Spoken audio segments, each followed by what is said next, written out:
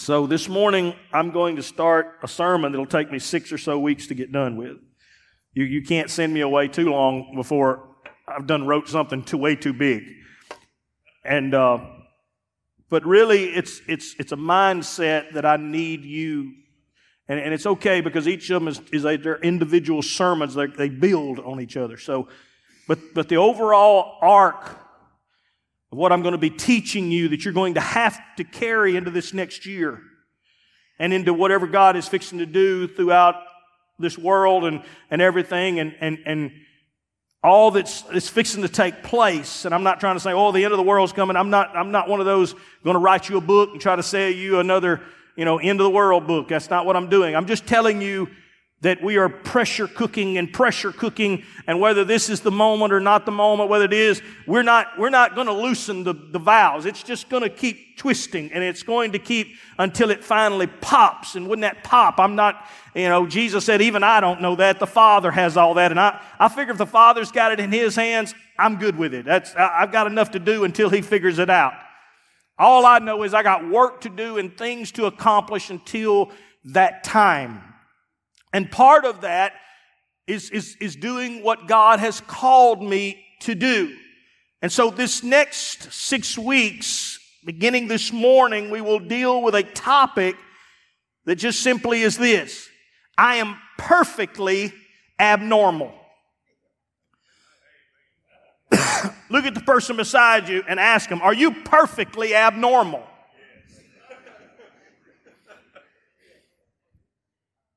Are you perfectly abnormal? That's the word of the day. Because what the world is trying to do in the middle of all its chaos is try to come up with this, can we just be normal? Can't we just get along? Can't we just not fight or not have this or not have division? Can't we just... See, the problem with being normal is the fact that it's all subjective. See, in 1970s, if I had taken you and you said, well, I've got a gender issue, I don't know which bathroom to go to. Well, that would have been not a problem. I would have carried you to a psychiatrist because at that time, they would have said, you got mental issues. And we need to get you in here and figure you out and get you situated. That's what science and the world would have said in 1970s. If you walked around in some dress and you're a guy, they would have said, you got mental issues. It wasn't a big deal. They would have just said, hey, that dude, he's weird. That dude's a freak. They would have said words like that. Now, move it to 2022, 23. Now, if I talk about Bruce Jenner, and I'm like, that dude used to be an athlete, and now the guy wears a dress. People look at me and say, well, don't say nothing because that'll make you weird. Don't stand up against it because that's not the norm. And I can carry you in multiple things. The problem is that when you say abnormal, it all depends on what you are receiving and taking in as the information that makes you think that I'm okay where I'm at. The world understood this many years ago. That's the reason that the same people that we're talking about that would have said in 1960s and 1970s, this is crazy, that's not... are the same people that decided we need to become teachers and we need to become educators. So now you've got this messed up person in some educational system that's teaching some kid that, hey, unless you believe what I believe, I'm not going to pass you, so you're not going to be messed up. So I'm going to give you a certificate that says you think like I think. Look, I got me a diploma that says what? That the idiot that taught me says I'm an idiot like him now.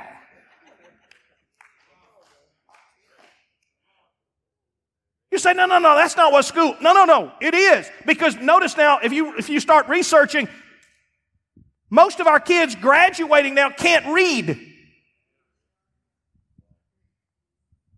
In most of these inner city big schools, they'll tell you, they're not graduating where they could write a paragraph. They wouldn't have the foggiest idea how to write.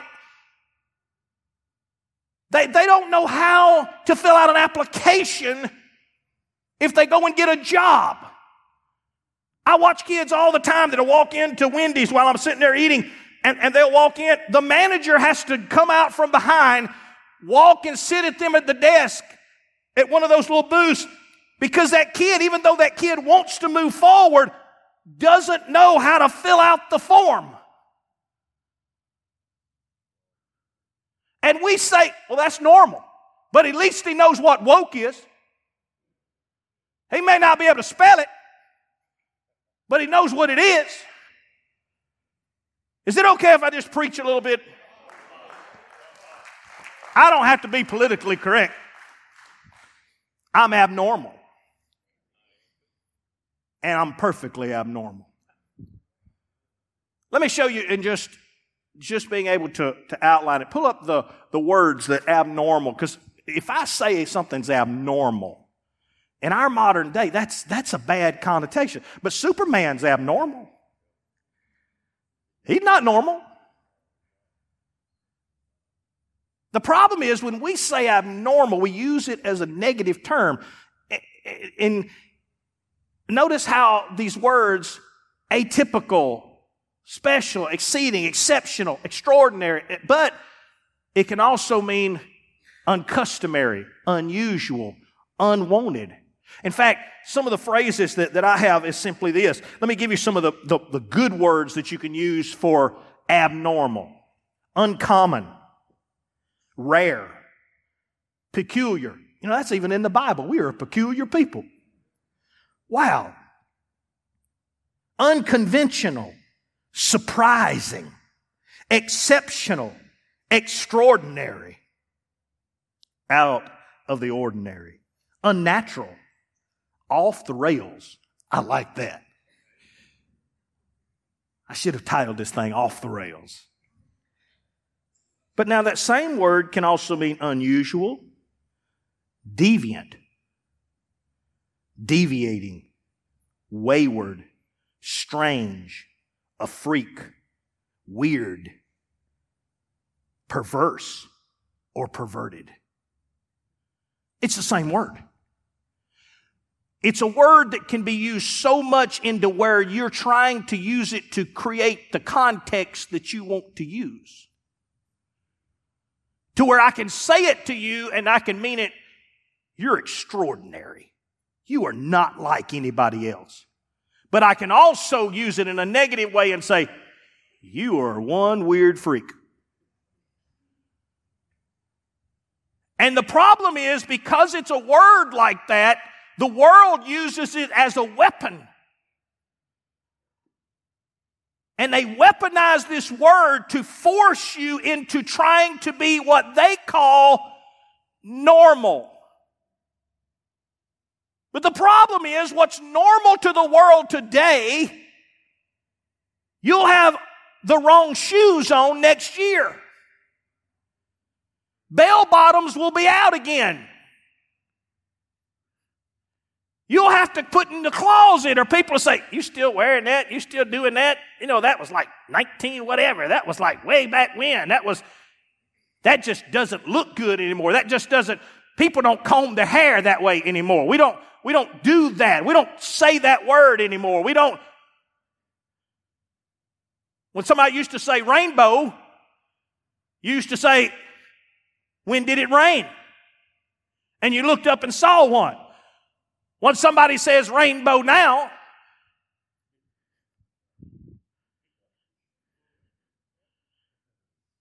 let's take it away from God who gave it,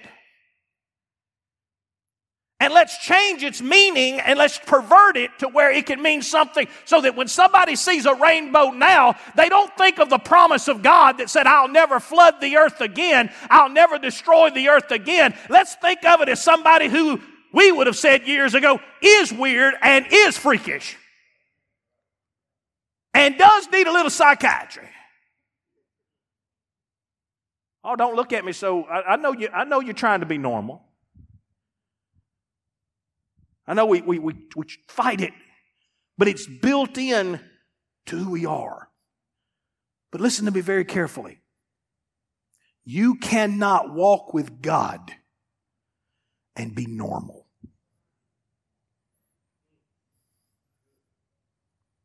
your fight to fit in, your struggle to be like everybody else from the time you were a teenager or in college or wherever you were, has been your downfall the whole time, because if you would just do this, you would be normal. But the problem is, the moment you did that, it didn't stop at that. It keeps pushing and it keeps going, and normal keeps changing on you. And what was normal just a few minutes ago isn't normal anymore. And if you'll do this, why won't you do this? And if you'll go there, why won't you go there? And it keeps to be a push and a push and a push by a world that has no end in sight. From this comes my story. Go with me to Luke 1, beginning at verse 5. And I'm going to get as far as I can. I'm going to go as far as I can with us today. See, when you look up questions even on the internet, it says, how do you define normal and abnormal? Here's what it said. The concept of normal and abnormal behavior, abnormality, notice how it quickly changes the word. Abnormality is a medical term. That's not what we said. We said, what's the difference between normal and abnormal? And it quickly changes in the definition. It says, abnormality is the significant deviation from a common and accepted pattern of behavior. The moment you don't do what everybody says you do, you become abnormal. And you've got a disease, or you've got an issue, or you're homophobic. I didn't even know I was that. I thought I just didn't like the lifestyle, but now I know I can't go outside without shaking because I'm afraid I'm going to run into one. No. But the world uses from abnormal to now you have an abnormality.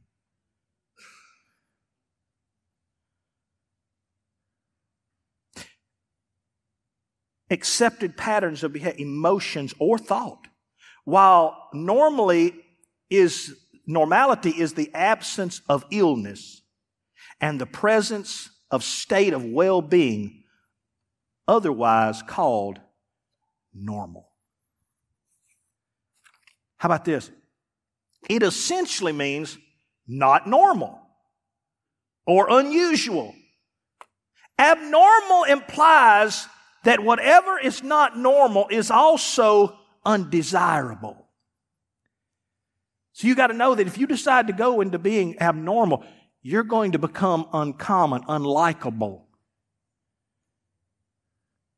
The world's going ahead and telling you, if you do this, we're going to cut you off. If you do this, if you stand for this, we're going to have to call you sick. Is also undesirable. However, abnormal is sometimes used as a positive context.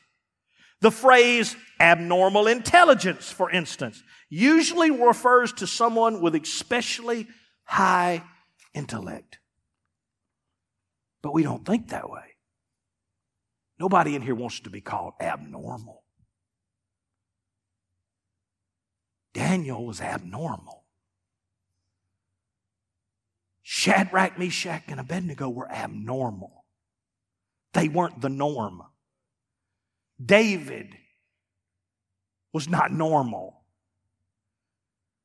When we look through the Bible and we read about people, women and men who were exceptional, it's because they had an abnormality. It means that they had an abnormality of loving God and trusting God more than they trusted anything else.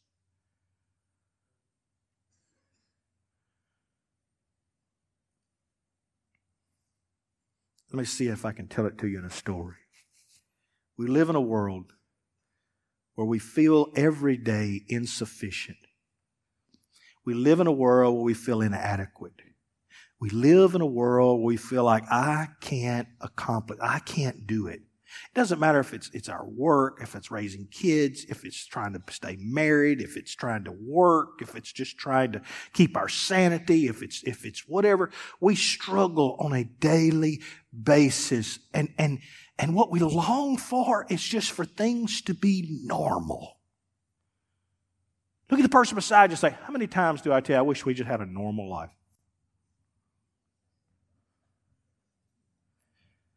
How many times you look in the mirror, young men, and say to yourself, wish I just had a normal life.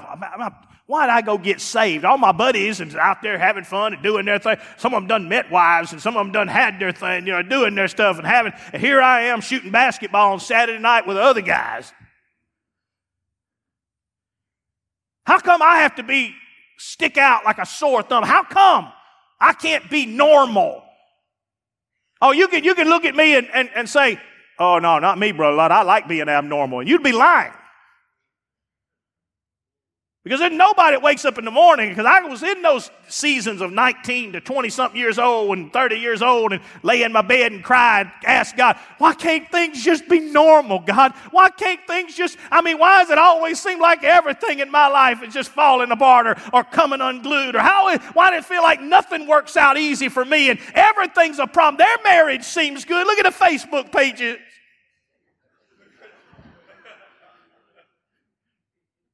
Here I am, my wife won't even get me a glass of water. And we got to go to church. Why can't we just be normal? Look at these kids. Man, look at everybody got them nice, good-looking kids. Look at mine, God.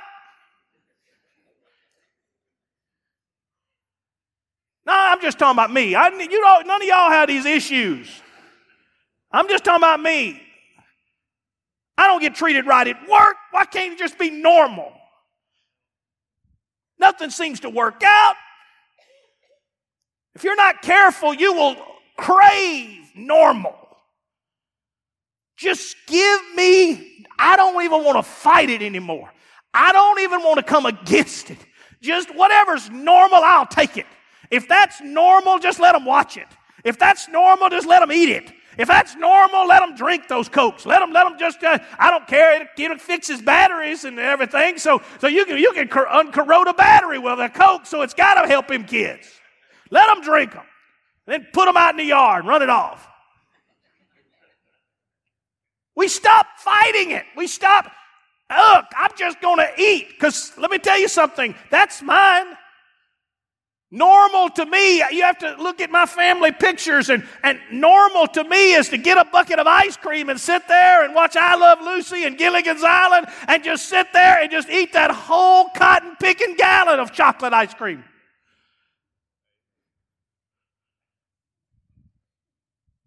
And then figure out what I want for supper. Let's go to McDonald's. I'm hungry. Why can't I just be normal? Why do I have to do this? Because God made you abnormal. You, in being a new creation, are not like everybody else. Old things have passed away. All things have become new. New to you. Abnormal to the world. When you used to have friendship with the world, now you have enmity with it. Even when I'm talking about the stuff I was talking about there, kind of hedging around a few minutes ago, people are thinking, can't put that online. Oh, Lord. We struggle to want to fit in and be normal. And yet we come to church knowing it's the very place that tells you not to be normal. Hey, get up. Raise your hands. Clap your hands. Hey, run around. Hey, start talking to somebody. Hey, shoot an invisible bow and arrow in there.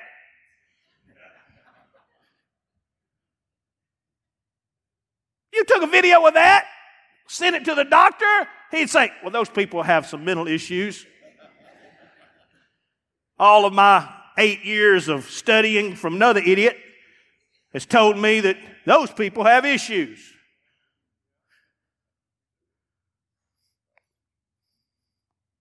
Just all right. I got 6 weeks.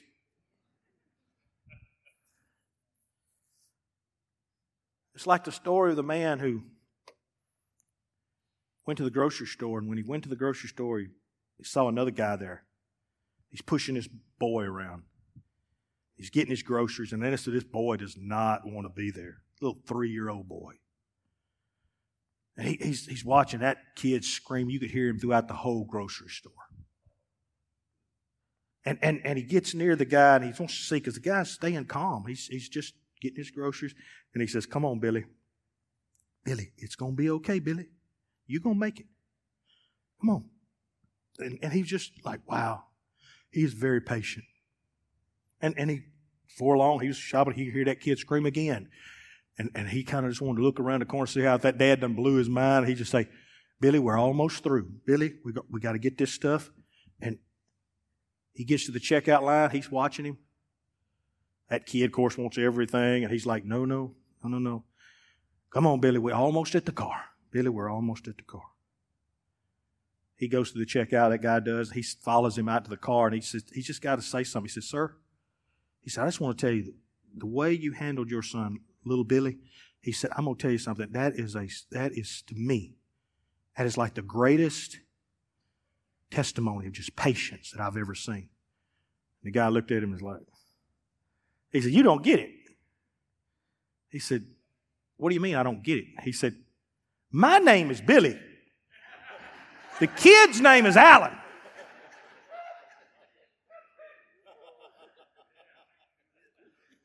I'm going through the... Oh, Billy.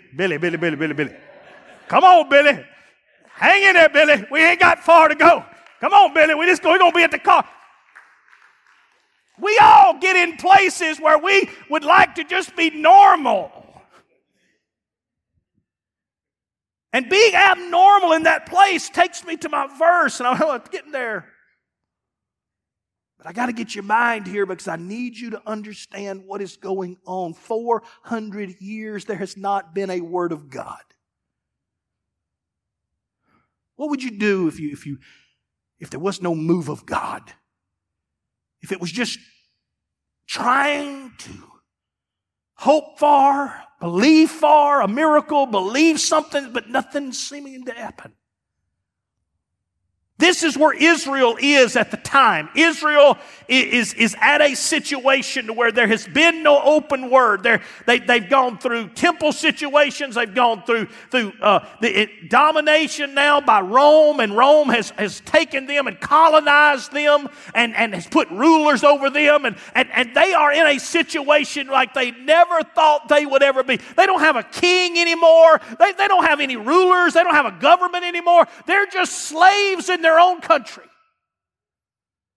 It's bad enough to be a slave, to know you're somewhere off, but it's bad when you are in your own house, living at your own home, going to your own school, doing your own, but knowing that you don't have no authority or no power at all, that they can take it away at any minute.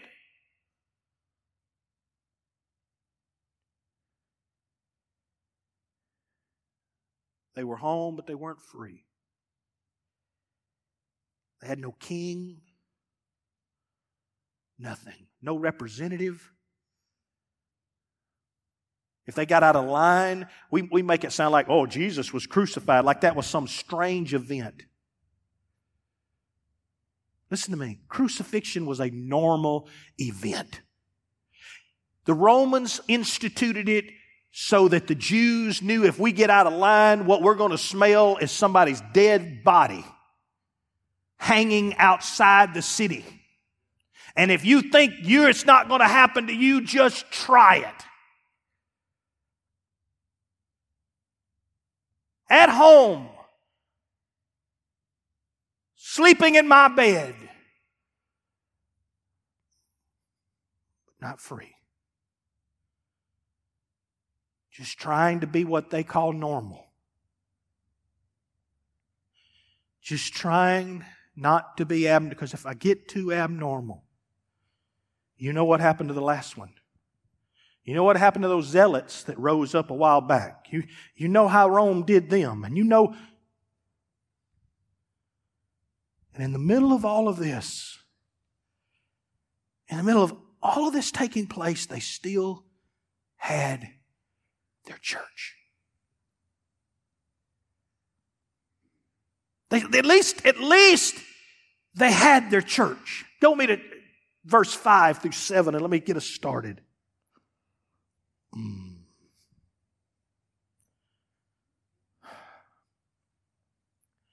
In the time King Herod of Judah, there was a priest named Zechariah who belonged to the priestly division of Abiah.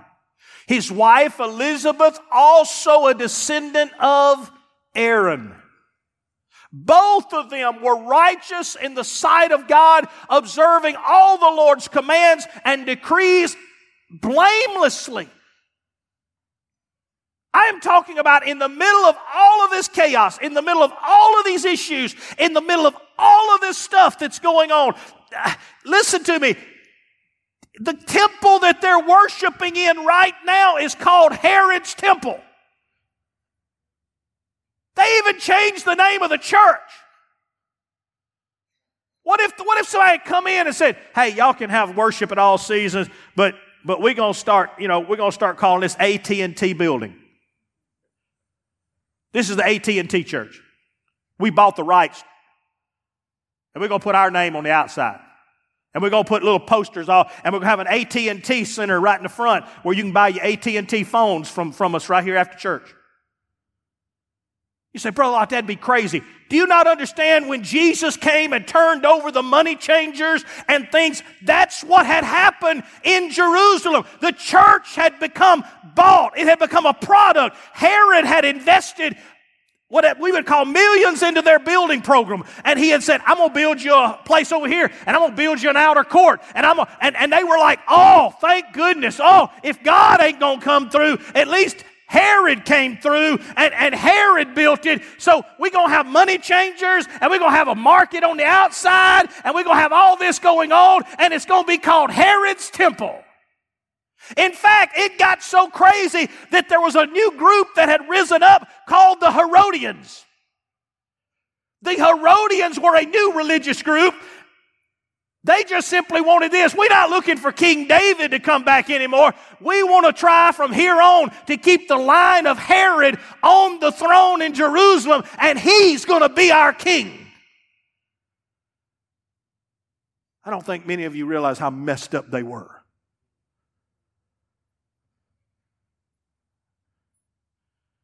This was a messed up place. In the reign of Herod the Great.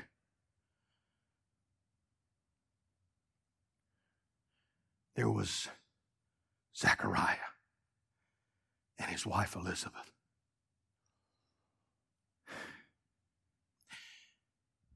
And even though the world was crazy, at least they had church. Listen to me, number one, culture is all they had left. You know, that's what usually you hang on to last. I mean, you give up a lot of things when you're trying to fit in. But you finally boil it down to your culture. Culture is not your color. It's not.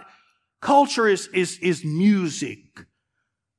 Culture is how you talk. It's the way you treat each other. Culture is what your mama and your daddy taught you. Culture is what your grandma told you about. Culture is who you are. And when things get bad, you go to your culture. When things get bad, what food do you eat? For me, somebody better slice some tomatoes. And I'm going to the grocery store, and you're not going to understand this, but I'm buying some potted meat. And I'm getting blue plate mayonnaise. No whipping stuff, none of that other junk.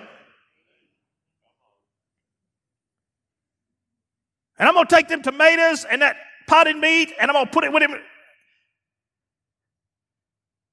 Because when my life breaks down to its furthest degree, when I've been broken and broken and broken, I'm going to go back to my culture. Because I know in the worst of my times, there were times when all I had was 25 cents and I could buy a can of potted meat for 25 cents. I could go into the Wendy's or something and get some free crackers, and I could have crackers and potted meat, and I could get through the day. When I get down to my culture, some of y'all, you say, well, it's neck bones and black-eyed peas for me. My dad would say, we need turnip greens, some peas, we got to have cornbread. Now that's not Jiffy.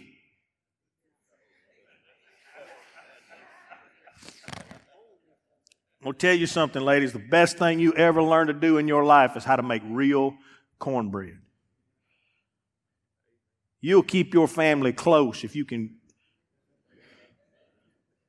And if it gets bad and you get down to broke, you can still make hot water cornbread.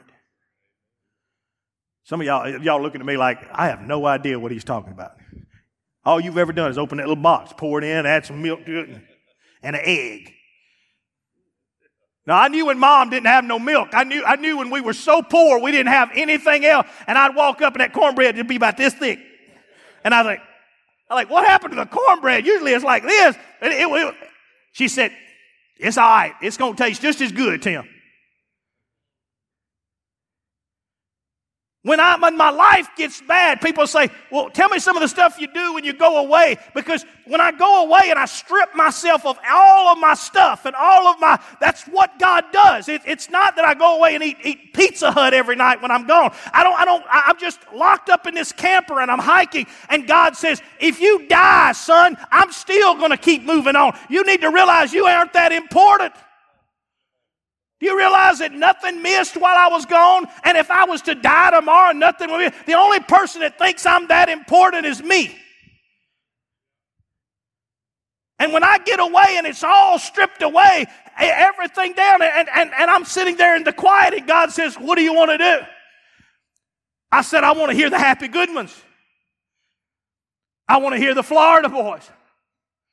I want to hear Hallelujah Square.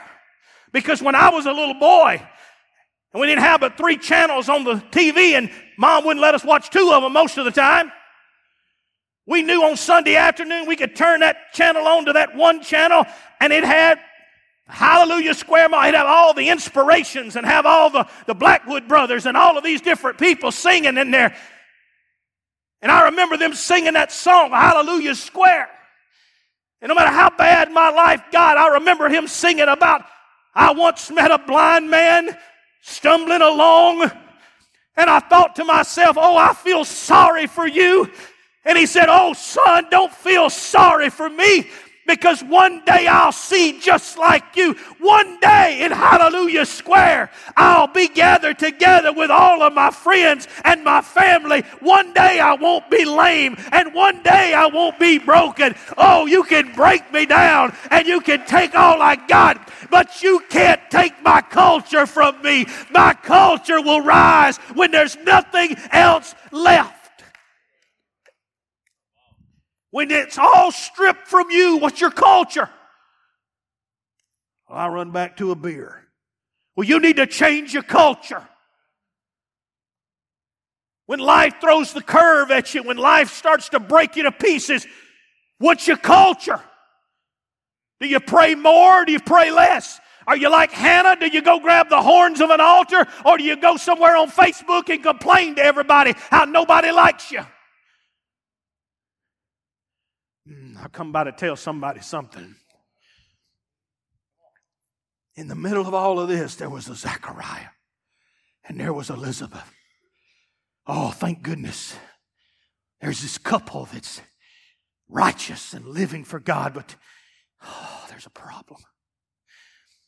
But they were childless because Elizabeth was not able to conceive, and they were both very old.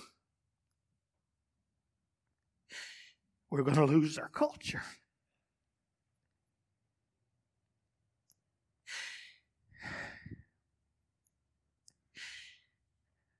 We can't. The only thing we got left is Zechariah. And man, he represents the priesthood, and he's one of the top guys. And man, but it's going to die with him. It's going to die with him. I remember growing up, that's what old preachers would always look at me and say. I would preach, and I'd get so confused because afterwards they would look at me and they'd say, "It does my heart good, Tim, to hear you." I think, why? He said, because my greatest fear is it's going to die out when we're gone. And now that I'm getting older, the greatest fear that rises up in me, Bradley, is it'll just die out and we'll become normal.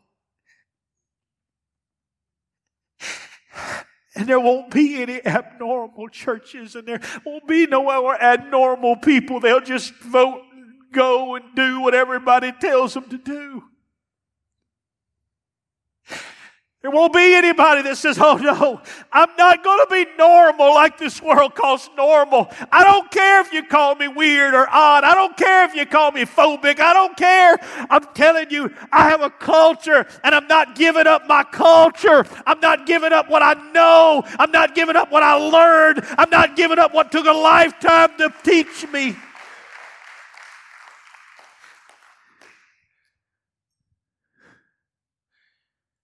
Zechariah and Elizabeth are old. Israel is down to its very last of its identity. It only has 3 things left. Everything else has been stripped away. Number 1, they have circumcision. That's still a cultural thing. Can you imagine what the Romans thought when they took their little babies 7 years old and went and whacked on them, you know? It's like, boy, y'all are brutal. Why would y'all do that to your kid? But that was part of their culture. That was still a celebration. We're not like everybody else. The second thing they had was their festivals, their Sabbaths.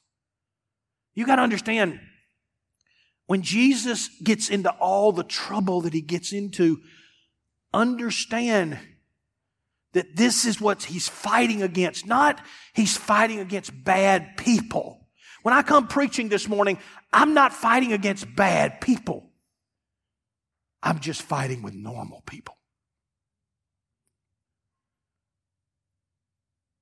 Jesus wasn't mad at them. In fact, Jesus stood over Jerusalem and said, "Oh, Jerusalem, I would have gathered you like chickens under my wings, and I would have loved you if you would have just let me." He wasn't mad at them. He just trying so hard to get them from normal to abnormal. He was trying to get them from normal because they had been in prison. They had been in a land that they had, but they didn't have. They were living a life, but they didn't really have a life. They talked about, sung about, preached about, did conferences about, all the stuff that they never really got.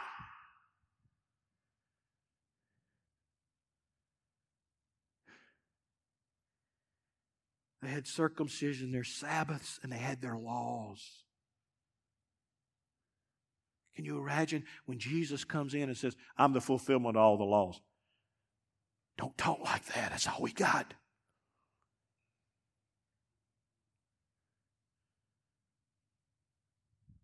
No more of these Sabbaths. No more of this. I am your rest. He who comes to me, though he's weary, will find rest. I am your Sabbath. I didn't come to do a circumcision like y'all do. That ain't what I'm talking about. I've come to do a circumcision of your heart. Don't talk like that. You're messing up the only thing that we've got. You say, "Brother Lott, we wouldn't be that way." You know how hard it is to go from singing from a book to a wall? I can carry you to churches right now that have already chewed up 3 preachers because there ain't no way they're going singing off no wall. Culture is hard when it becomes normal.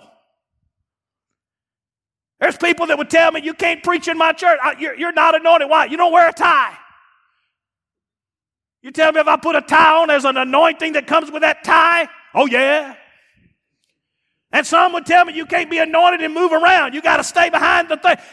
Culture can become whatever you create it to be. It's what holds you in place. And there's nothing wrong with culture to its own degree. Culture is what we need. Our kids need culture. We don't need our school. I don't need my first grade teacher teaching my kids who they are. I'll tell them who they are. I don't need my fourth grade teacher telling my kid their identity. I'll tell you your identity. I'll tell you who you are. I'll tell you your last name. I'll tell you what it means. I'll tell you what our family stands for. I'll tell you what we believe in. I'll tell you what we won't put up with. And I will tell you the culture. Ain't but two dads you got that's going to teach you your culture. One you're looking at and the other you can pray to. But those two are the two dads that know you better than you know yourself.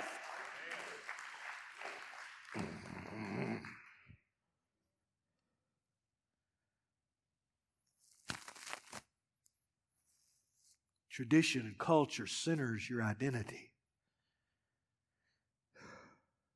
The problem is, it's good until it comes against a word. Remember now, when Jesus came into the world, it was not a man, although we saw him and beheld him. That's what John said, we beheld his glory. But he was the Word of God. The world was normal until he brought a word. That's why a while ago when you were in the altars, I told you, I need you to do one thing. Tell me the sentence that God is speaking to you. It may be as simple as me and my wife, we are going to make it. We are going to overcome this. That may have been the word. You're like, I don't see how that's going to happen, man. We already, don't matter. Everything starts, when we come to Jesus, what we get mixed up in is we think we need the emotion. Nah, I can't get ahead of myself. Emotion is good, and it has its place. But emotion is not the finish line. Emotion is never the finish line. If the lady with the issue of blood, if it was just about tradition, if she would have said, oh, there's something in me that says if I could touch the hem of his garment, I could be made whole. But the law says I can't get close to him because I'm unclean, so I'm just not going to be able to do that. Do you see what I'm saying?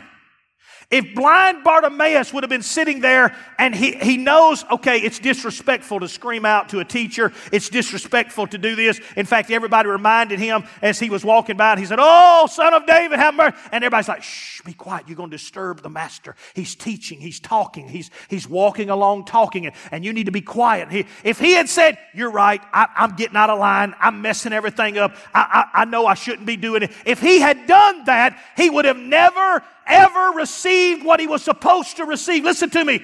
Culture is good. I like the Church of God. I love the Church of God as long as they don't mess the Word of God up in my life.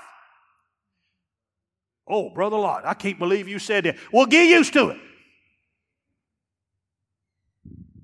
I got nothing against any denomination. I got nothing against anybody else's walk with God. I got nothing against any. Here's the only problem I have. But if God comes and says, Tim Lott, I've got a word for you, then let me have you understand the Word of God will supersede everything else in my life.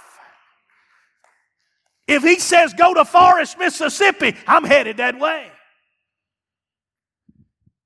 You got to get to the point to where your culture does not keep you from receiving your word. That's why when we try to create an atmosphere It's not trying to turn you all into little all-seasons people. It's trying to create a culture where you can get in the presence of God and you can hear a word. I don't need to tell you your word. I need you to tell me your word. I need you to tell me where God called you to be. I need you to tell me. I don't need blind Bartimaeus looking at me and me going to blind Bartimaeus. You need anything, son? No. I need blind Bartimaeus screaming out. And when I finally bring him up there and I look at him and I say, what is it you screaming about? What do you want? Well, I really don't know. I just got excited and just started screaming. No, he looked at Jesus and said, I want to be able to see. I don't want to be blind. Oh, well, if that's what you need, then let's get that done. The lady with the issue of blood, she kept pressing through because in her spirit she said, I know this ain't right. I know this don't fit the culture. I know I'm abnormal right now. I know I'm not normal. I know I'm not doing what everybody else does, but I really don't care. I got a word, and I didn't read that word in the Bible. I didn't read that word from some scroll. I didn't read that word. I don't know where that word came from, but in my spirit something told me if I could just touch the hem of his garment, I would be made whole, and I'm going to touch that garment. I don't care what happens to me. I don't care what they say about me. And when she touched it and she knew that within her she was healed, she withdrew. Jesus stopped and said to somebody, God didn't even let Jesus know what was fixing to happen. Oh, I love that. But in your life, don't lose your identity in normal. Normal, Brother Lott, though, feels good. It don't cost anything. No, it doesn't. Normal doesn't cost anything. It's free, cheap. Just keep flowing. My dad used to say it this way, Tim, any old dead thing can float downstream. But it takes something live and kicking to go against it. You're right, normal. I can go home today and eat what I want to eat and be normal. I can go home today and not worry about y'all and not just be normal. I can watch my kids go on about their lives and just, well, whatever's going to happen is going to happen. Just be normal. But something in me says, Tim, you weren't called to normal. What makes all seasons what it is, and what the reason I believe many of you are here, is because inside of you, you've never fit in totally because you were never normal.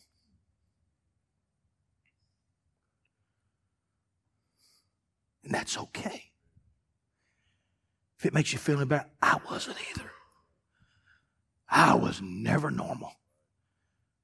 Back when nobody else was the way they were, man, I remember going and getting my Honda 1300, putting on flip-flops, blue jeans, and a T-shirt, and driving up to church in the middle of the day at camp meeting.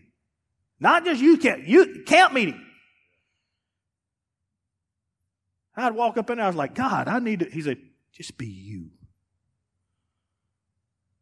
I wasn't trying to be anything. That's just what I wore.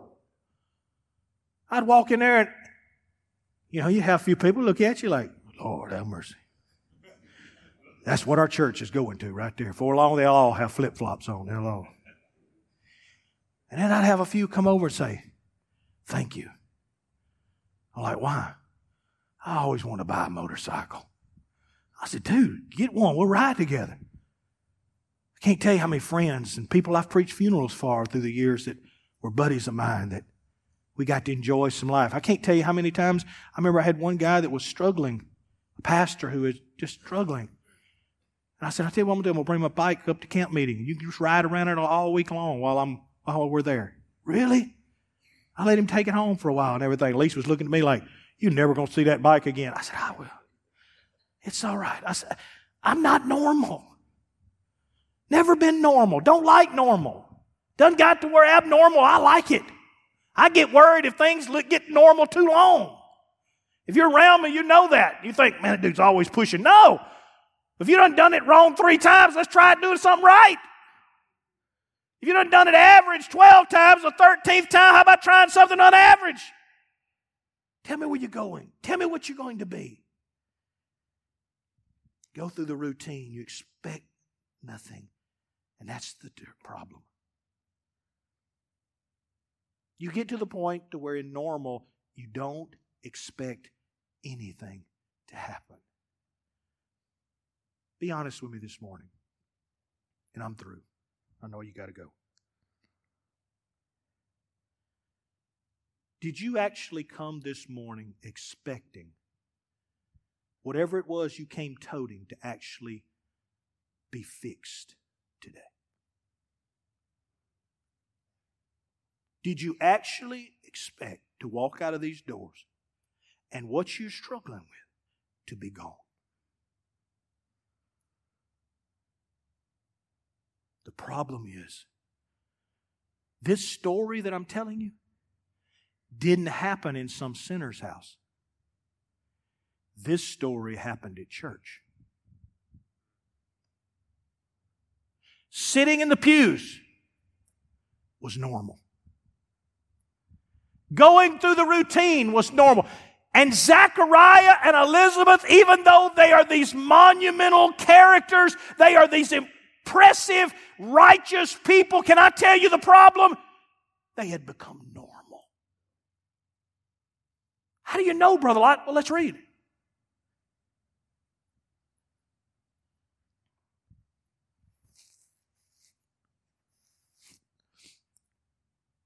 He was chosen by Lott, he was chosen by Lott according to the custom of the priesthood to go into the temple of the Lord and burn incense. And when the time of the burning of incense came, all of the assembly worshiped, were praying out. So there's prayer going outside. He's praying on the inside. And guess what happens? Then an angel of the Lord appeared to him standing at the right side of the altar of incense. When Zacharias saw him, he was startled and gripped with. Zacharias had gotten to the point, I'm old. It's never going to happen. But I'm just going to keep doing what I do. Listen to me very carefully in here today. The worst thing you'll ever do to yourself is you'll come to a place where miracles are natural. And stay so long just praying but never receiving that you get to a point to where it becomes normal to you to get up, to take a shower, to pick out your clothes, to do your hair, to walk in with all of your stuff. Sit down, praise and praise and praise about what God can do. Sit back down, get up again, bring an offering to celebrate what God can do. Sit back down, hear Pastor Lott or somebody preach on what God can do. Get up, get back in your car, and go home getting exactly what you thought you would get. Nothing. In fact, if something this morning happened and God spoke a word, it would startle you and scare you because it's so uncommon for the way your life goes. That's what's scary. That if church turns into normal, there's still prayer, there's still music, there's still incense, but the people, and even the people on the stage, don't really expect anything to happen. That's when it's scary. That's when you have become normal to an abnormal God. Will you stand? It's as far as I can get today.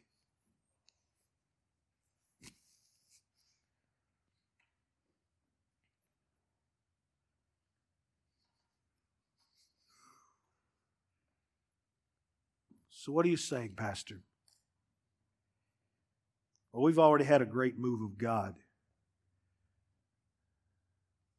But I told you, and God told me to get up on the stage and make sure. And I said, God, man, you're moving. And Adam said, it's just right. He said, yes, but I need you to ask him that question.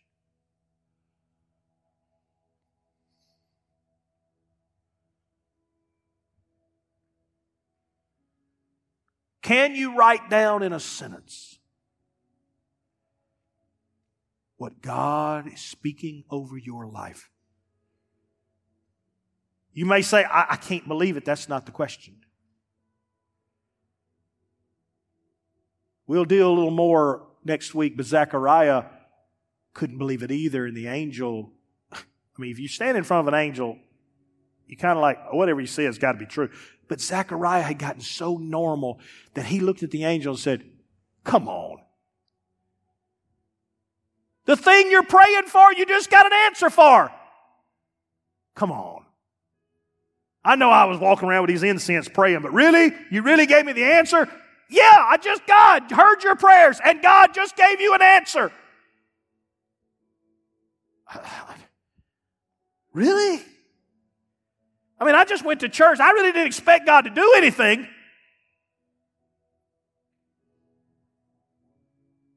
That's the problem.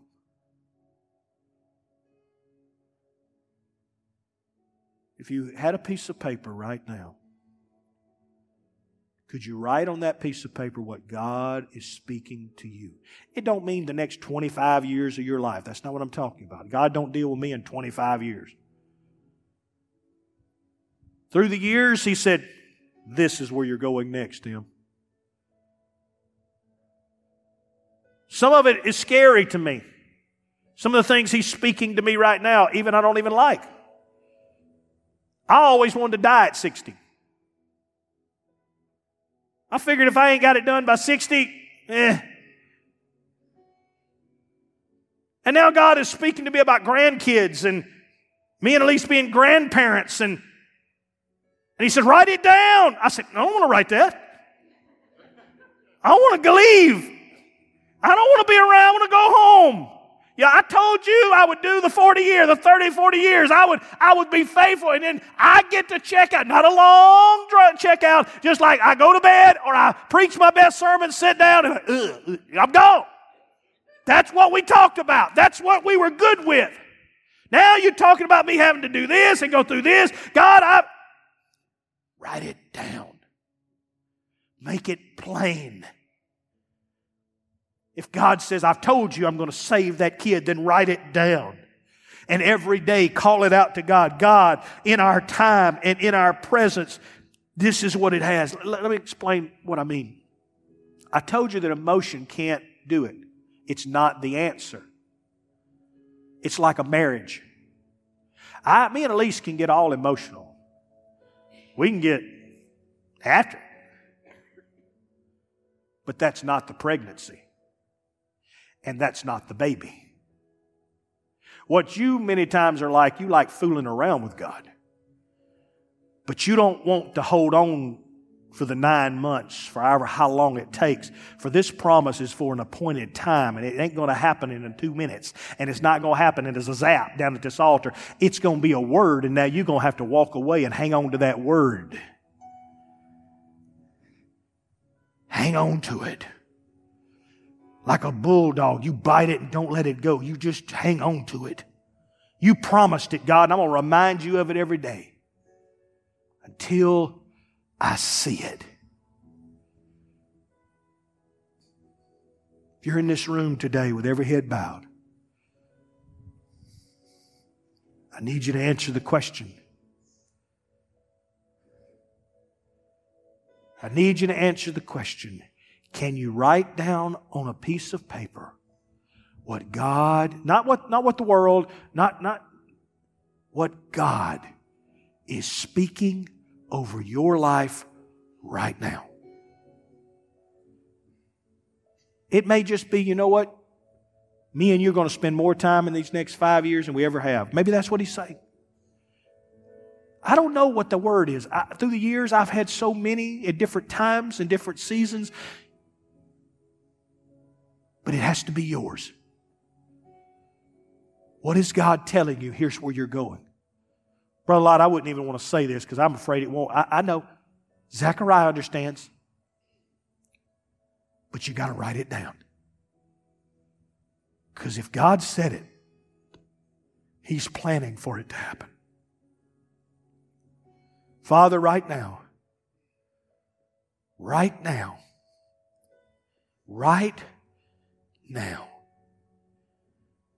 give them their word to prophesy. Give them their word to speak. Give them their word that's life-changing. Give them their word. Give them their next destiny. Give them their next victory. Give it to them in a word. Because if you speak the word, then it's already done. You are not a man that you would lie. But whatever you say will happen. So speak your word. In Jesus' name, amen and amen. Hey, it's good to be back. If you get a chance this week, give that devil fits.